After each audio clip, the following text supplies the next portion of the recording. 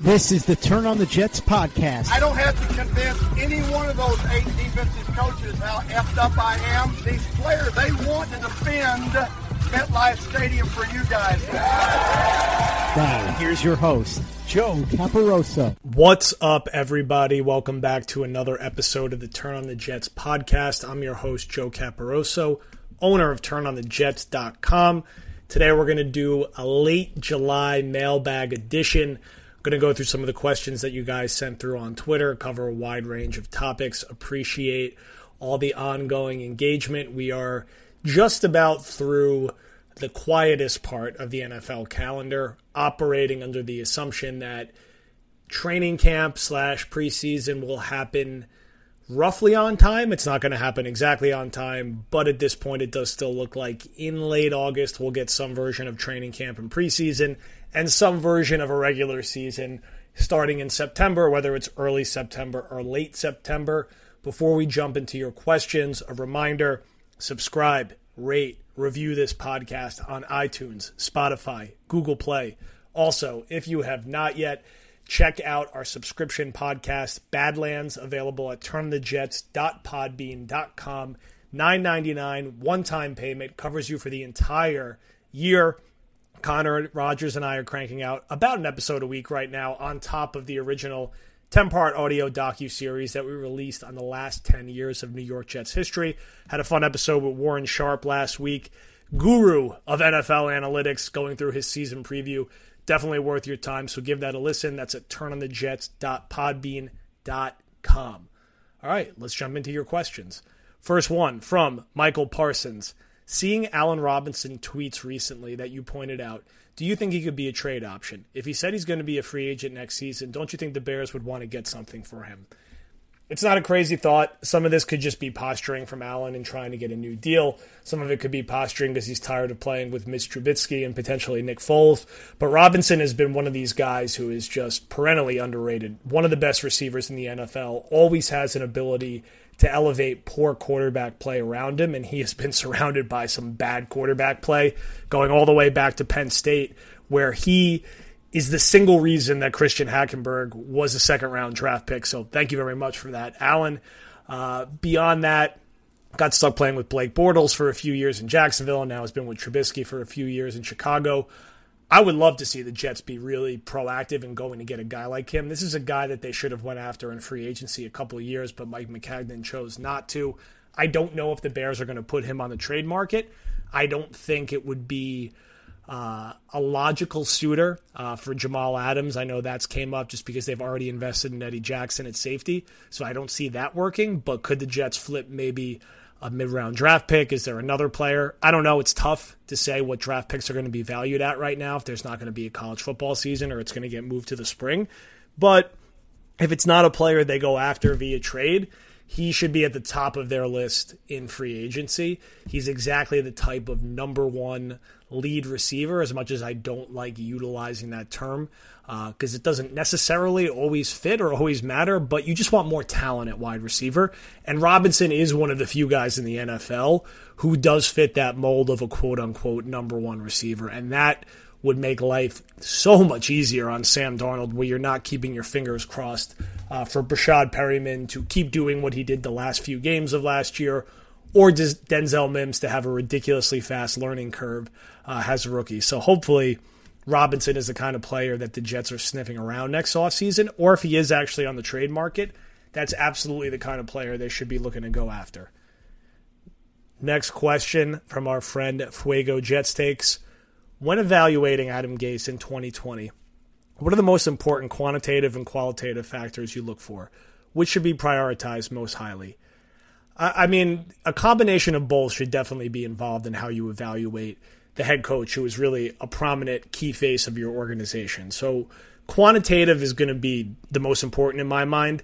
Does this offense improve? Do they do things that make sense to the skill set of their players?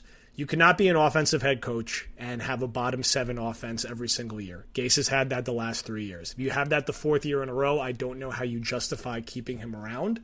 And for the Jets to be competitive, they're going to need to move from being 31st in offensive DVOA, probably somewhere around the 14 to 17 range, and that's a pretty big jump. They're going to need to make that kind of jump, or I don't see how they win more than 7 games like they did last year, especially with a likely more difficult schedule. So you want to see offensive DVOA improve. You want to see Sam Darnold not make just a small leap, but a really big leap in terms of yards per attempt, in terms of touchdowns, in terms of attacking down the field, in terms of avoiding sacks and turnovers when possible, although turnovers are always going to be part of his game to an extent. You don't want him to get too conservative. But you want to see a real tangible leap from him to go with the Jets' overall DVOA improving on offense. And the two should probably go hand in hand. Qualitatively, no rumblings or scraps with different players on the team. There was a handful of injury situations last year. We know there's been rumors about him and Le'Veon Bell. Whether that's true or not, just a quiet season with limited chatter would be nice. Gase is a guy who has historically had some abrasive relationships in the locker room that came with his reputation in Miami. We didn't see anything really change last year. It's generally hard to believe that in his 5th year as a head coach, he's going to be all that much different than he was in his first 4 years. He's been in the same division. It's hard to just change on a dime without taking a year off. But he was brought here to run and improve the offense. And the Jets' offense was awful last year. His offense was awful his last 2 years in Miami and mediocre his first year in Miami, where they really didn't get to the playoffs in the back of their offense. It was more of a balanced team and on their defense, I would say, and some of the stuff with their schedule that year.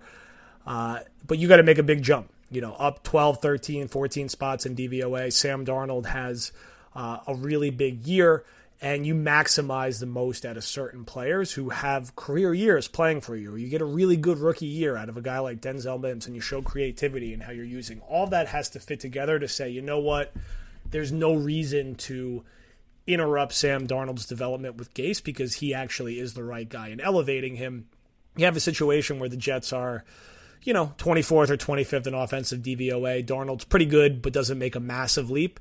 You got to move on, especially if the Jets are not going to have a winning record. Let's say, again, they go 7-9. At a certain point, a head coach has 4 straight years of a losing record and not making the playoffs. He is what he is, and you have to move on. So we'll see how it plays out. Next question from SportsFind3. What type of stats would you need to see from Quinnen for 2020 to see him as being on the right track as an interior defensive lineman force? It's a tough question because of the position he plays, and we joke about Leonard Williams a lot, and this is definitely exaggerated to an extent in his case, but there are certain things that Quinnen can do that won't show up on the stat sheet. That being said, he was a 3rd overall pick, and you want him to do more things that show up on the stat sheet. So he should be healthier this year. He should be stronger. He should be more adapted to the NFL game. The Jets did not draft him to be great against the run. They did not draft him to keep blockers off their inside linebackers. They drafted him 3rd overall, and everyone said he was the best player in that draft class to be a wrecking ball in the middle of their defense. Nobody's Aaron Donald, but can he be an approximation of that? Can he be like Fletcher Cox? Can he be that kind of player, Chris Jones, who really is a game changer from the interior pass rush position? This is a guy who needs to regularly be in the lap of the quarterback, 6, 7 sacks, involved in forcing turnovers, and it could be a full-time player, not a rotational player. You hope he can stay healthy, and you want him to take that kind of jump where maybe he's not an all-pro in year 2, but he's in the discussion as one of the better or one of the best young defensive linemen in the NFL because he was a 3rd overall pick. This wasn't a guy who was a 2nd-round pick. This wasn't in the back half of the 1st round. This was a guy a lot of very smart people said was the best overall player in this class. Now, I know what I saw last year, and Nick Bosa was the best player in that class, and even Josh Allen from Jacksonville was better than what we saw from Quinnen last year. Still a young player, still going to develop, should get more opportunities from the start this year with Leonard Williams not here, but doing what he did last year is not adequate for the 3rd overall pick. You want to see that leap. You want this guy to be a Fletcher Cox type player. That's what you drafted him for. So you're going to need to just see more production to go with all the hidden production that goes for an interior defensive lineman. Next question from Michael Christopher at Big Dogs 1318. Would you be opposed if Gates gets let go this year going after Marvin Lewis? He built the Bengals into a winner year in and year out without spending on free agents and developed players. If not, would Josh McDaniels be at the top of your list if the Pats win the division again?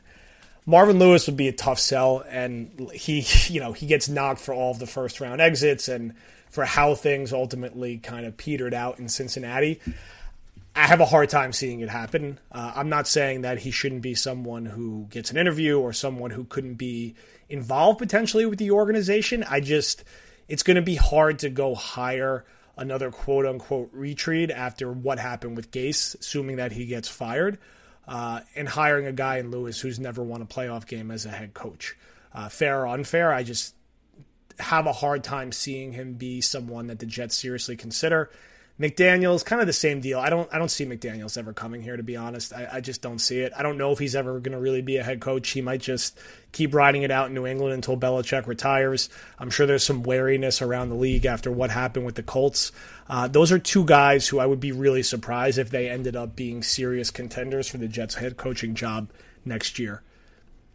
Next question by Danny Baggs. Joe Douglas has preached, as we all know by now, that he wants to have the best culture in all of sports. How does it look when you keep a player like Jamal on the team who consistently says he wants out and doesn't want to be part of a rebuilding team? It's a fair question. There's a little more nuance to it than that. I think Douglas, every GM and every head coach preaches all this stuff about culture. A lot of times it ends up being hollow words because the best way to have a good culture is to win football games with talented football players. I think Douglas is being careful that he does not want to set a precedent that players can bully their way out of New York with multiple years left on his contract. He is not in the final year of his deal. The Jets control his rights for 3 more years, and the Jets cannot, or Douglas cannot be forced into a situation where he either A, gives Adams away for pennies on the dollar, because that could be disastrous if not handled right. Handled right, it could be a huge opportunity to improve their offense and a way to really put a stamp on the team. But handled wrong and not getting enough value back could really be a disaster and get him off to a really tough start with this fan base and with this organization. And on the other end, he can't pay $21 million a year to a safety. And I understand Adams isn't a traditional safety. I understand he blitzes and rushes the passer. I understand he moves around. I don't care. You can't pay him $21 million a year, especially with the Jets' current cap structure and how much more important offense than defense is in today's NFL, and how limited your help around Sam Darnold is right now. So right now, I think Douglas is doing his due diligence, fielding offers, being patient. We'll see how it plays out if this reaches a boiling point where the Jets move on this at training camp or at the training deadline or after the draft next year. I don't think Adams is going to sign a long-term deal here.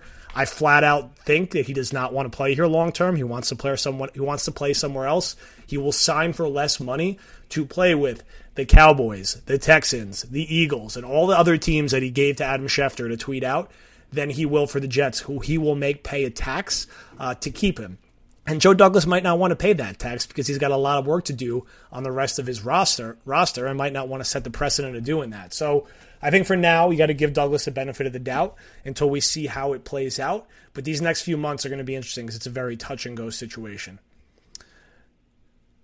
Next question from Ryan Lynch. With the redevelopment of Willets Point a major focus for bidders for the Mets, why don't the Jets look into selling the debt on MetLife to the Giants and build a real stadium for Jet fans back where it all began? It sounds good on paper. I just don't see it happening. There's been rumblings of the Jets being a big cash trap right now. Woody Johnson is still technically the ambassador. We'll see how that situation shakes out after the election. You have an interim owner with Christopher Johnson. The team has struggled recently on the field and generally with attendance. It's hard to see them with this current ownership group making a massive investment into building the team their own stadium whether it's out in Queens or Long Island, or whether it's rejuvenating the West Side Hudson Yards project, which was probably their last real chance to have their own stadium. I think they're going to be at MetLife for the next 5, 10, 15 years or so. I'd be really surprised unless they change the ownership groups, especially with how I think attendance is just going to be down. Obviously, attendance might not be a thing this year, and I think there's going to be a long tail effect of people being hesitant going into big crowds. So it's just a bad time, I think, to be investing in and building a new stadium. I could be wrong. I'd love to see the Jets have their own stadium. I'd love to see them have a better home field advantage. But that stuff's going to come from winning more, and I'm more interested in seeing them winning. I'm someone at this stage who, I go to 1 or 2 games a year tops. maybe that changes when the team gets better, my kid gets a little older, but honestly, I don't see the Jets making a big move for their own stadium anytime soon. Next question from... Scrolling back here. Want to make sure we get a good mix in. Question from Jacob Israel. What would give you more satisfaction, a healthy season from Herndon or 1,400 yards from scrimmage by Lev? I mean, how about both would be nice. If the Jets are going to have a competent offense this year and be competitive, they're going to need both. If Herndon's healthy and the player he was at the end of the 2018 season, that's a game changer for the Jets offense. That's a guy who could go out and outside of Crowder regularly lead the team in targets. He could go out, give you 650, 700 yards, 5-6 touchdowns if he's utilized right. With Bell, 1,400 total yards is not a crazy total. I'm trying to look up exactly what he finished with last year.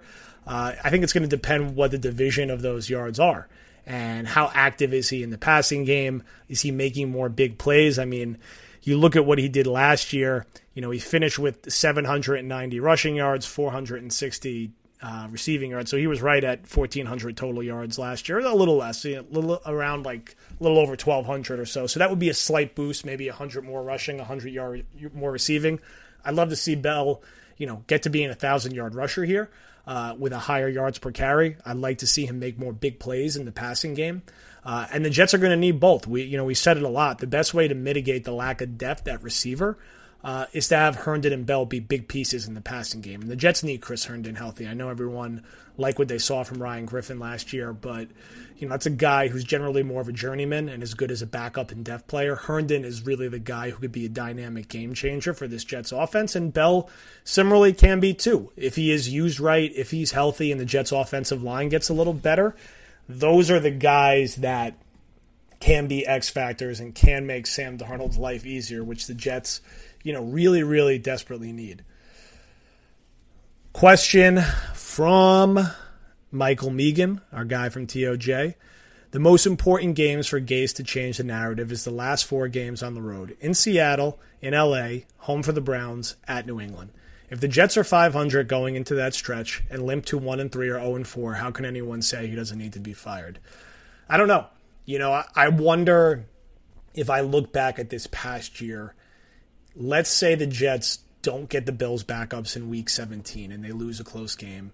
And let's say that they don't do the Duck Hodges, Mason Rudolph shuffle in the Pittsburgh game and they lose a close game there. Or swap that out, they don't get the pass interference call for Vincent Smith and the Jets go 5-11 instead of 7-9. Do the Jets keep Gase? I think they ultimately do. I mean, Christopher Johnson made that proclamation for whatever reason in the middle of the year. I think if they go 6-10 or 7-9 again this year, I don't know. I originally was kind of the thinking that he's kind of coming back no matter what, unless the bottom really falls out. I'm moving a little more to the point where if they go 7-9 or 6-10, I could see them making a coaching change just with how they handled this offseason and some of the other chatter around the team. If they finish 0-4 or 1-3, that's an easier runway to make that kind of transition. And he has struggled substantially on the road, as we know. I think it's 5-19 in his past 24 road games.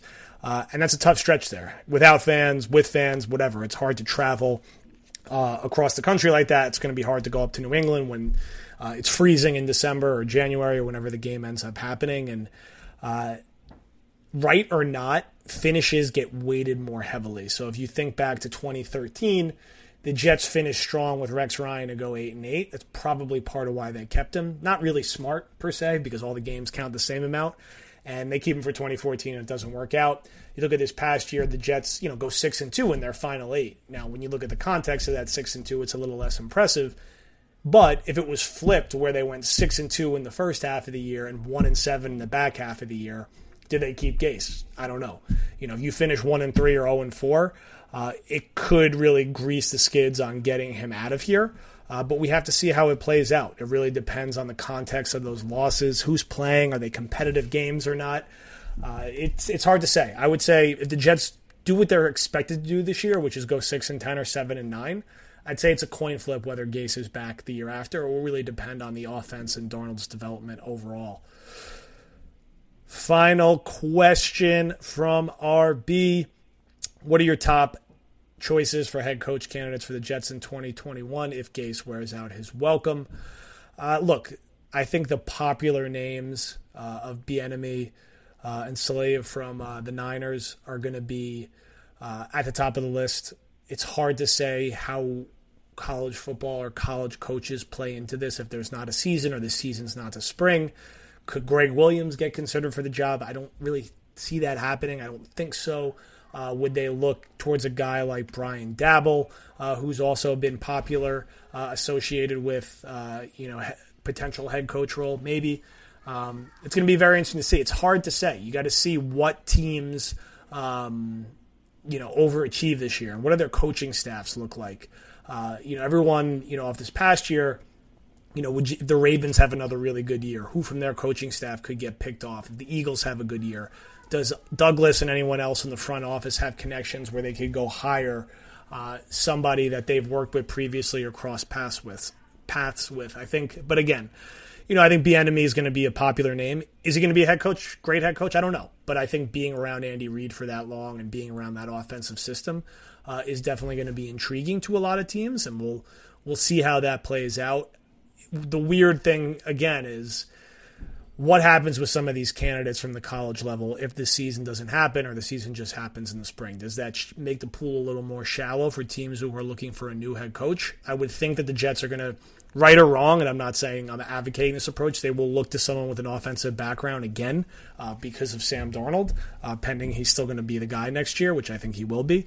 But it's going to be an interesting thing to watch play out. All right. Well, thank you again, everybody, for your questions. Anticipating some of the news to pick up here in terms of what the preseason is actually going to look like.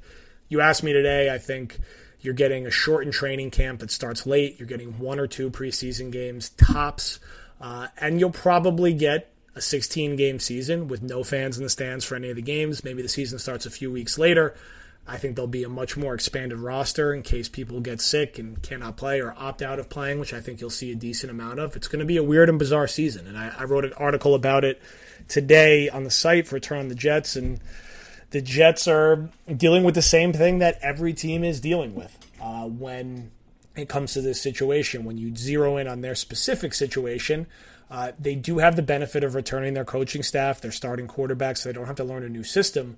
But they're likely going to be acclimating 4 new starters on their offensive line, 2 new starters at receiver in Perryman and Mims, one of whom is a rookie. They're expecting their rookie first-round pick, Mekhi Becton, to start at left tackle, which is an immensely critical position. There's going to be some challenges there, and a lot is going to go on coaching this year, and I think that's going to be a big differentiating factor. How do you prepare in these less than optimal situations with less preparation time and maybe a more fluid roster than you're used to seeing? So it's going to be a very big challenge for the entire Jets coaching staff. You look at how they start out. They start out against 2 playoff teams from last year, one on the road in Buffalo and then home for the Niners, who won the NFC, teams who are also returning their full coaching staffs and had active off seasons where they arguably got better on paper. Now, after that, the Jets get 4 straight games against teams who didn't make the playoffs last year.